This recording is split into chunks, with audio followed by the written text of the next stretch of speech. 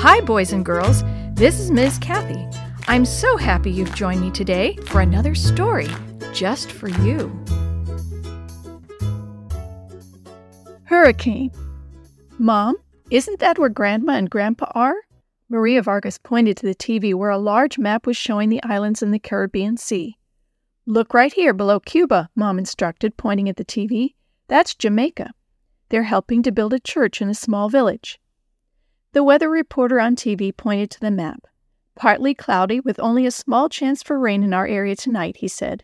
And we are lucky. Look what's coming up for some of the Caribbean islands. He pointed to a big circle of white clouds over the blue ocean.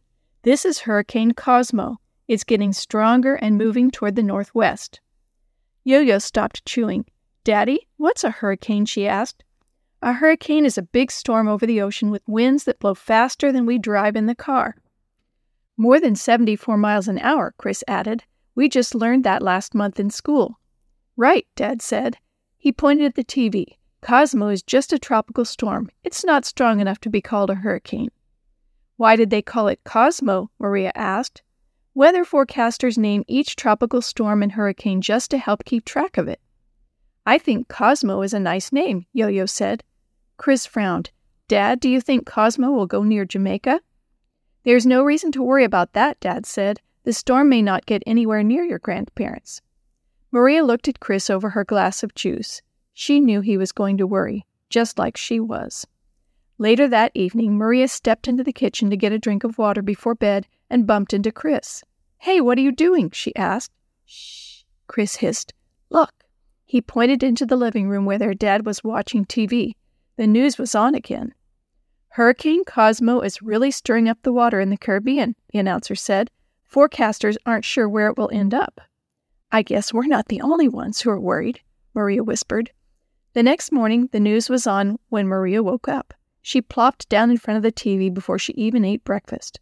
Hurricane Cosmo is quickly becoming one of this year's strongest storms, the announcer said. Oh, no, Maria stared at the screen. Chris came in, rubbing his eyes. What? What's happening? He asked. Maria pointed at the map on the TV screen. Hurricane Cosmo is headed straight toward Jamaica. They reported the news to their dad as soon as he got home. I'd better try to call Jamaica. Maria and Chris stood nearby, listening to every word. Finally, he hung up. Well, I talked to a pastor in Jamaica, and he says the whole island is on alert. He talked to Grandma and Grandpa this morning, and they're staying on the island. Will they be safe? Chris asked quietly. Dad nodded slowly. I'm sure they'll find a place to ride out the storm, someplace safe. Maria was almost too worried to go to sleep that night. The next morning, as they headed out the door for church, she grabbed the morning paper off the porch. The biggest headline on the front page said, Cosmo aims at Jamaica. Dad, look! She handed him the paper. He sighed and handed it back to her. I know, honey. I tried to call the island this morning, but all the phones there are out, he said. Come on, let's go. By the time Maria and Chris got to the shoebox, she was almost too upset to listen to the lesson. Mrs. Shue said, It would have been scary to live in Egypt when the plagues came. I'm sure even people who believed in God were frightened, but they knew God was in charge and that he would work things out for the best. Maria raised her hand. My grandparents are in Jamaica, and they must be scared now. Why? Jenny asked. Hurricane Cosmo, Chris answered. It's hitting the island right now.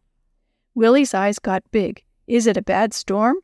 Maria nodded. Hurricane Cosmo has winds over 100 miles an hour. The newspaper says that it will knock down trees and houses all over Jamaica, and the waves will be 20 or 30 feet high, so all the land near the beach will flood. And it's raining so hard that lots of other places will flood too, Chris added. The phones are all out already, and probably all the electricity is out too. Grandma and Grandpa are there helping to build a church for a small town, Maria said. Do you think God will protect them? Mrs. Shue smiled. That's what our lesson and memory verse are all about, Maria. God promises to protect us. We can trust him to do what's best for us. Shall we have a special prayer for your grandparents this morning? They all bowed their heads. Father in heaven, Mrs. Shue prayed, please be with Chris and Maria's grandparents in the storm. Send your angels to protect them from the wind and the rain. Thank you for promising to always be with us. Amen. Chris and Maria felt better. The next day, the news reported, shortwave radio operators are reporting a lot of damaged homes. Electricity is out all over the island, and there seems to be a lot of flooding. Shortwave radios are kind of like walkie-talkies that can be heard all over the world, Dad explained. Some people must be using them with batteries. Just then the phone rang. Maybe it's Grandma, Yo-Yo said. Maria rolled her eyes. All the phones on the island are out, Yo-Yo. She can't call us.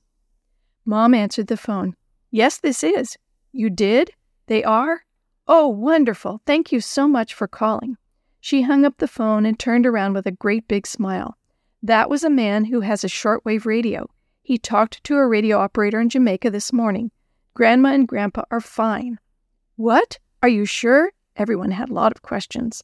Mom held up her hand. All I know is Grandpa talked to a radio operator in Jamaica, gave him our phone number, and asked him to try to send us a message.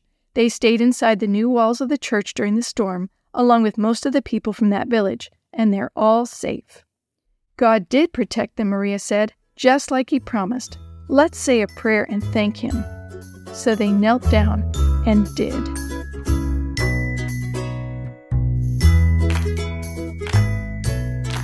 The story you have heard today is from the Shoebox Kids Bible Stories, written by Jerry D. Thomas and used with permission from the Pacific Press Publishing Association. If you're interested in any other books published by the Seventh-day Adventist Church, please visit AdventistBookCenter.com or call 1-800-765-6955.